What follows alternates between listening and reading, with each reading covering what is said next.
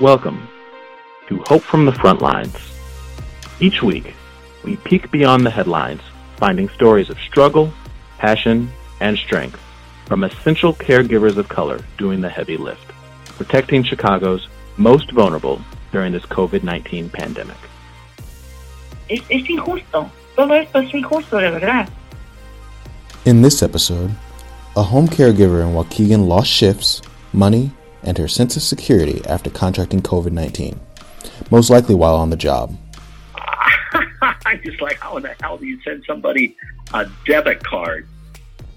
She's just one of many essential healthcare workers battling her employer for her rights and welfare. Aiden Kent has this story on Lost Pay.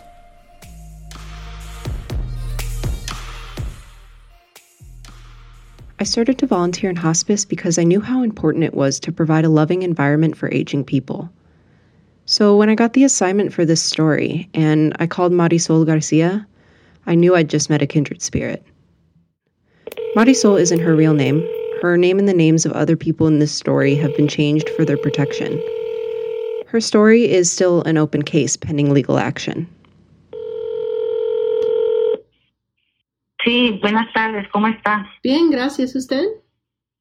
Bien, bien. Marisol is an in-home care worker for aging folks.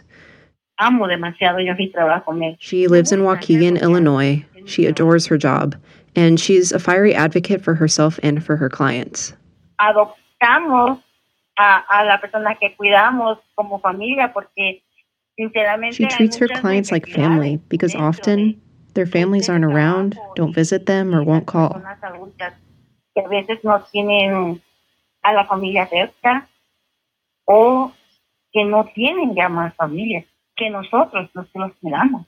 She's worked almost full-time for the same home care company since 2003, and she has 3 clients that she absolutely loves. Her work usually consists of cooking for her clients, taking them shopping, bathing them, and giving them their meds.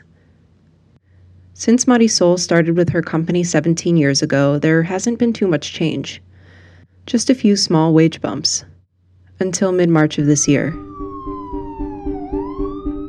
The U.S. now has more than 100,000 COVID-19 cases.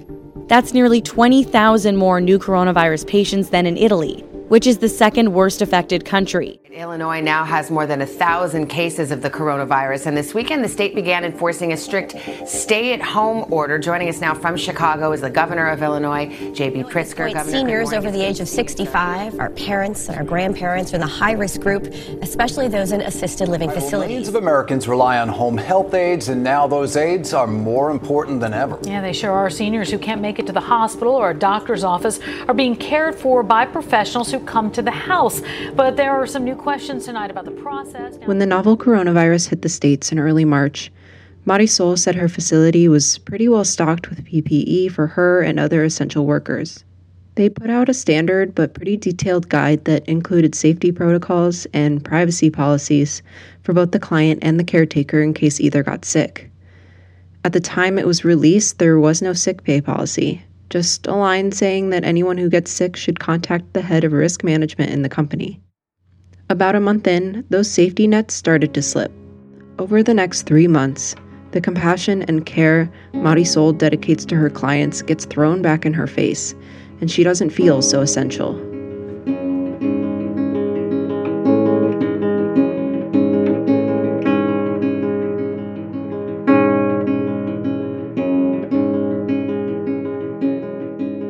El día 8 de abril. So it's April 8th, and it's Marisol's day off. She's asthmatic and needed to go to the doctor to get her inhaler. On the way, she swings by her office because she's forgotten something. She walks in, and her supervisor, Helen, is standing there. She asks her what's going on, what she's doing. Marisol tells her she's going to the doctor, but Helen presses her, asking if she's feeling sick. Marisol tells her no, but she sends Marisol to the hospital anyway to get tested for the virus. Tienes que ir a hacerte el test del COVID.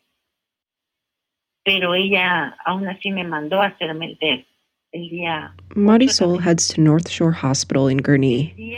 The doctor administers the testing, and of course she tests negative. Marisol emails Helen on the way home from the hospital. Helen shoots her an email back telling her, just to be safe, she should stay home in quarantine anyway. Something about all of it feels a little off. Marisol calls her friend and coworker, Paula Reyes.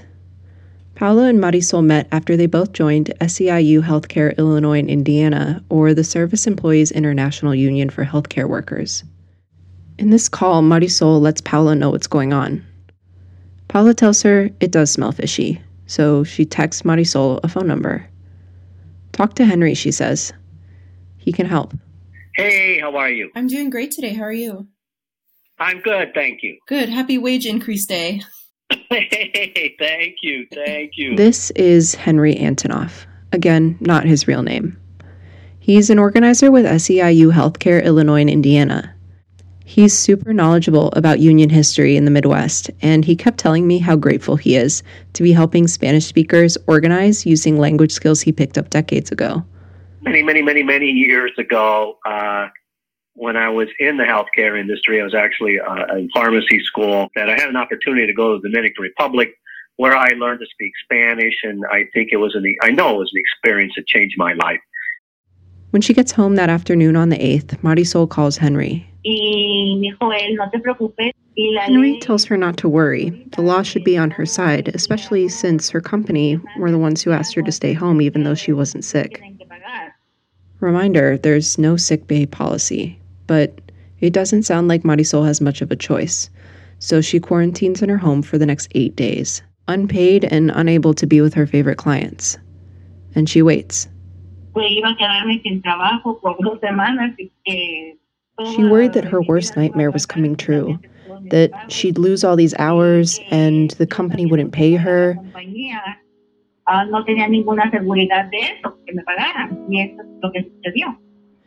It was the worst case scenario.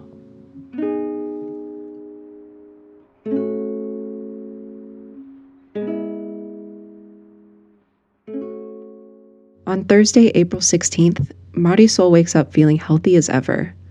She figures it's been long enough and she has no symptoms, so she goes back to the doctor and tests negative for COVID-19. Her doctor gives her the all clear to go back to work on that Monday. Monday is the 20th of April, and Marisol's first day back is good. She's so happy to be with her clients again. They've missed her. Everything's fine with her first 2 clients, but that afternoon, she starts to feel not great.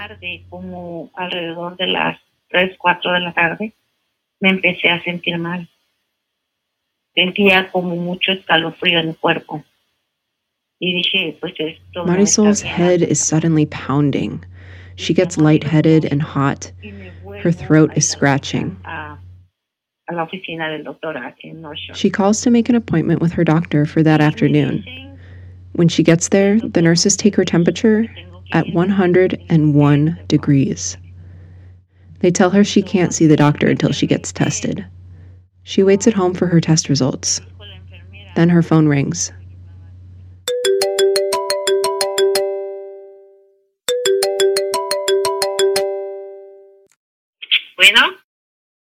Marisol had tested positive for the coronavirus.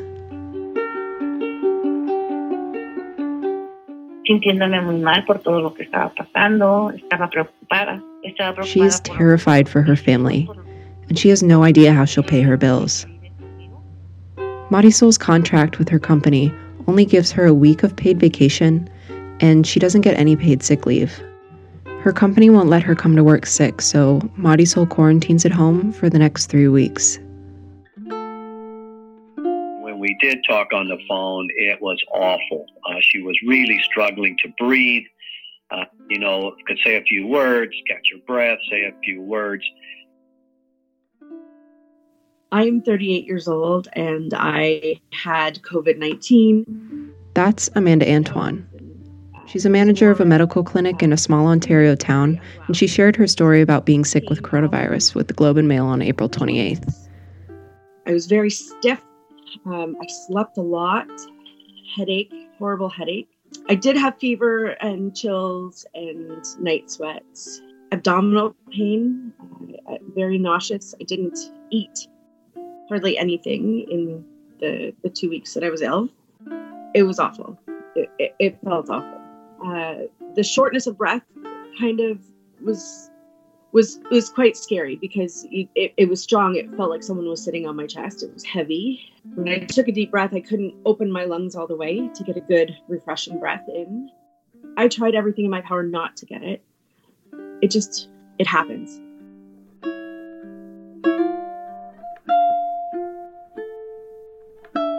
"21 days later, around May 11th, Marisol starts to feel better. Her doctor clears her to go back to work. Her first day back, she's so excited. She's feeling healthy and she's ready to be back. The way Marisol clocks in and out of each shift is the same way that I did it when I worked in home care. There's a scheduling app on your phone, and at the end of your shift, you add any notes to the patient's file, and then you clock out, and you're taken back to your schedule for the day. It usually shows you your next client. So she goes to clock out of her second client that day when she notices something. Her third client is just gone. So she calls the office. She asks what's going on, where's my client? Her supervisor, Helen, tells her that the client didn't want to see her anymore. Marisol presses Helen. Why, she asks her. Helen tells her bluntly, we told them you were sick and they didn't want to keep working with you.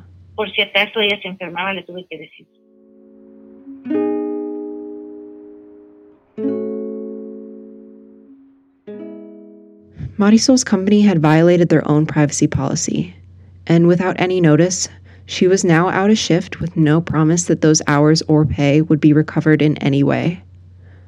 But she needs the money. She's been trying to get full-time ever since she started in 2003, and now she's further than ever.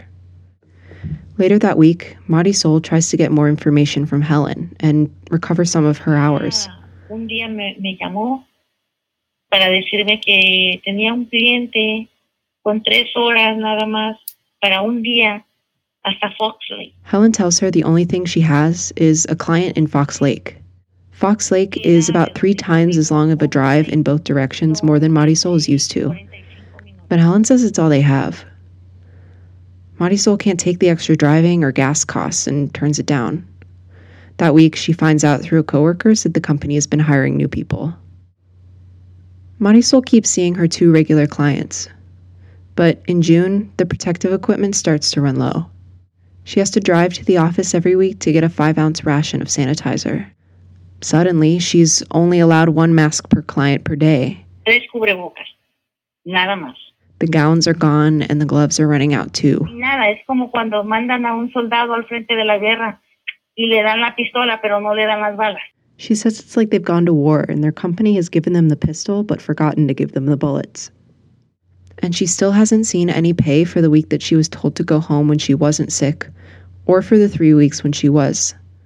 Y creo que ellos deberían de tomar. She says she wishes that the company would have more of a conscience that this is their job and offer them the protections that they need to get through this. Especially in this moment, more than any.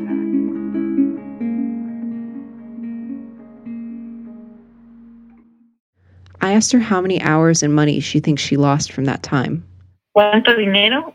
Yo creo que más de $2,000. Más de 160 horas. About 160 hours.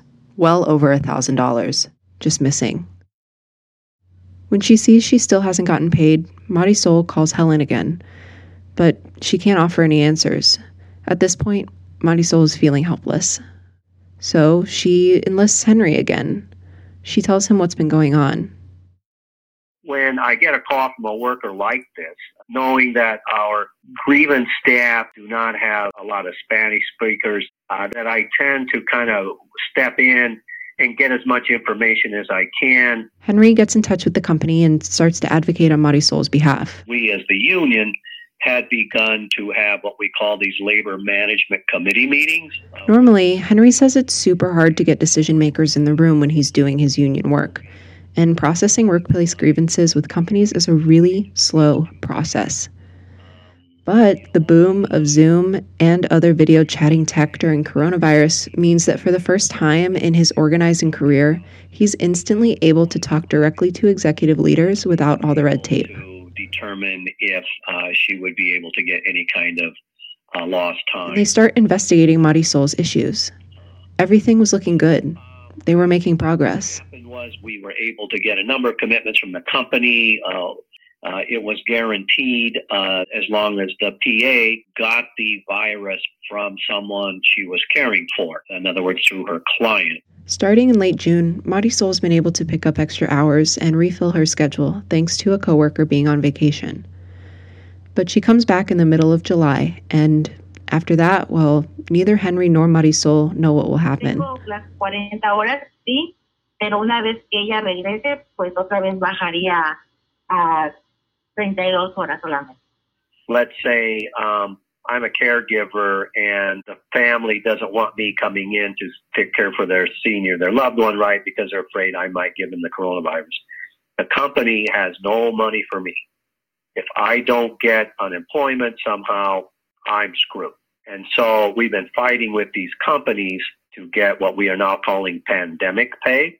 All Marisol wants from this situation is her lost time paid back and her schedule returned to full time so that she can survive the rest of the pandemic. Más dinero del que yo no tengo y que llegáramos a un acuerdo con la compañía, que se me pagara lo que se me debe, que tuviera yo mis 40 horas para poder sobrevivir con todo esto. But the second week of July, things get weirder and even more complicated.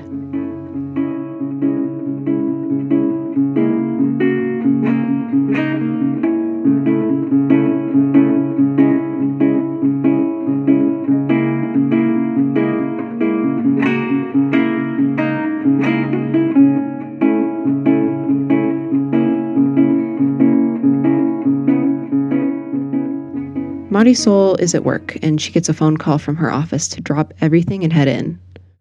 When she gets there, the only person who seems to be around is the receptionist. Marisol tells her why she's there and asks to see Helen or her manager. The receptionist tells Marisol they aren't there, even though Helen was the one who had called her. No me quisieron dar la cara, so nada más se presentó la secretaria conmigo. The receptionist hands Marisol a blank envelope. Inside is a loan debit card. She tells Marisol there's 38 hours worth of pay on it. I'm just like, how in the hell do you send somebody a debit card? How is that? How are those hours accounted for? Y yo pregunté que por qué me estaban pagando nada más 38 horas. She's super confused. It doesn't even cover half of the 160 hours she thinks she's owed. Marisol asks the receptionist what's going on, who it came from, and if there are any taxes taken out already. She tells Marisol she doesn't have any more information. It was totally bizarre. Since when does a company cut from their accounting department a credit card? So I asked Henry where the money came from. He said he still wasn't sure. Those offices are a crapshoot. The administrators run from very helpful with their employees, run a tight ship, to, I'll just say, are a real piece of work. Marisol told me she took her vacation time back in February, so they didn't take it from there. They must have invented some kind of sick pay policy and didn't tell her about it. When she called Helen this past week, Helen said she didn't have any new information. And now, Marisol says that Helen is denying that she even told her to go to the hospital in the first place. Ahora ella dice que no es verdad, que ella nunca me mandó a hacer y pues desafortunadamente es mi palabra contra la de ella. She says it's her word against Helen's. She claimed that there was an error, that they thought it was vacation time, and she had not taken vacation. They named April as the vacation time. Igualmente le dije, no es la paga que me It's not even the pay they had promised her. Right now, Marisol says she feels betrayed. She's interested in finding a new company to work for, where she might be treated better. Tendría que empezar en otra compañía. Sí, definitivamente. But she's waiting until she gets paid what she believes she's owed to make the move so that she can keep the pressure on her company to resolve her pay. Marisol says even though she and her coworkers love their clients, her colleagues are experiencing similar situations and they're scared to go public. This company is huge. They have over 20,000 employees nationally. No estoy sola. No estoy sola, sinceramente. As of right now, Marisol is talking to lawyers. Henry is trying to push her case within SEIU to get additional resources. On Tuesday, July 14th, he tried to call executives at Marisol's company about the debit card, but they refused to talk to him about it. They still haven't recovered her lost pay or time. She is caring for some of the most vulnerable people in our society. Despite the fact that she knew that there was danger involved, she continued to go. She continued to suit up. She continued to do her job. And then when she lost her job due to the virus and couldn't get her hours back, I just felt that how unjust it all was. Es injusto. Todo esto es injusto, de verdad. Marisol tells me she wants other workers to know that they're not alone. Quiero apoyarte. She says, I want to support you in what's happening. She knows how difficult it can be, especially with the kinds of companies that they're dealing with. If you were with her, she would refer you to someone who could help you. The Department of Labor, for example.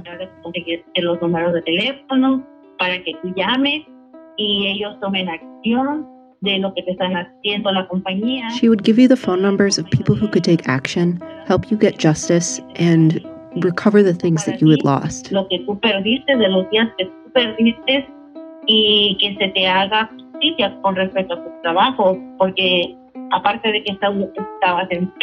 doesn't matter if you're dealing with a pay issue or something else.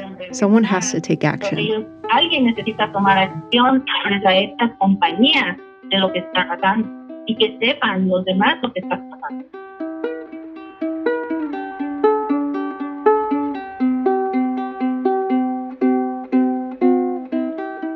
I know from my experience as a hospice companion that caring for aging folks is an act of compassion and love. So why are the people who care for them not being treated with the same respect?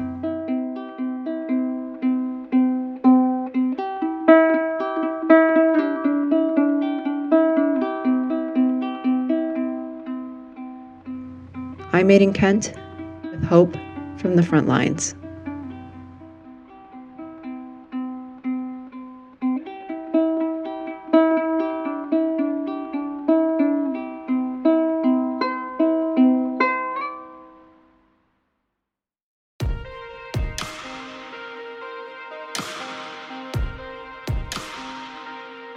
Thank you for joining Hope from the Front Lines. Our series is produced by Juneteenth Productions with funding support from the McCormick Foundation. Join us next week for another story of struggle, passion, and strength from essential caregivers of color protecting Chicago's most vulnerable during this COVID-19 pandemic. You can find us on SoundCloud, iTunes, Spotify, and wherever podcasts can be found. Do you have a story to share? Join us in the ongoing conversation on our Facebook page, Hope from the Front Lines.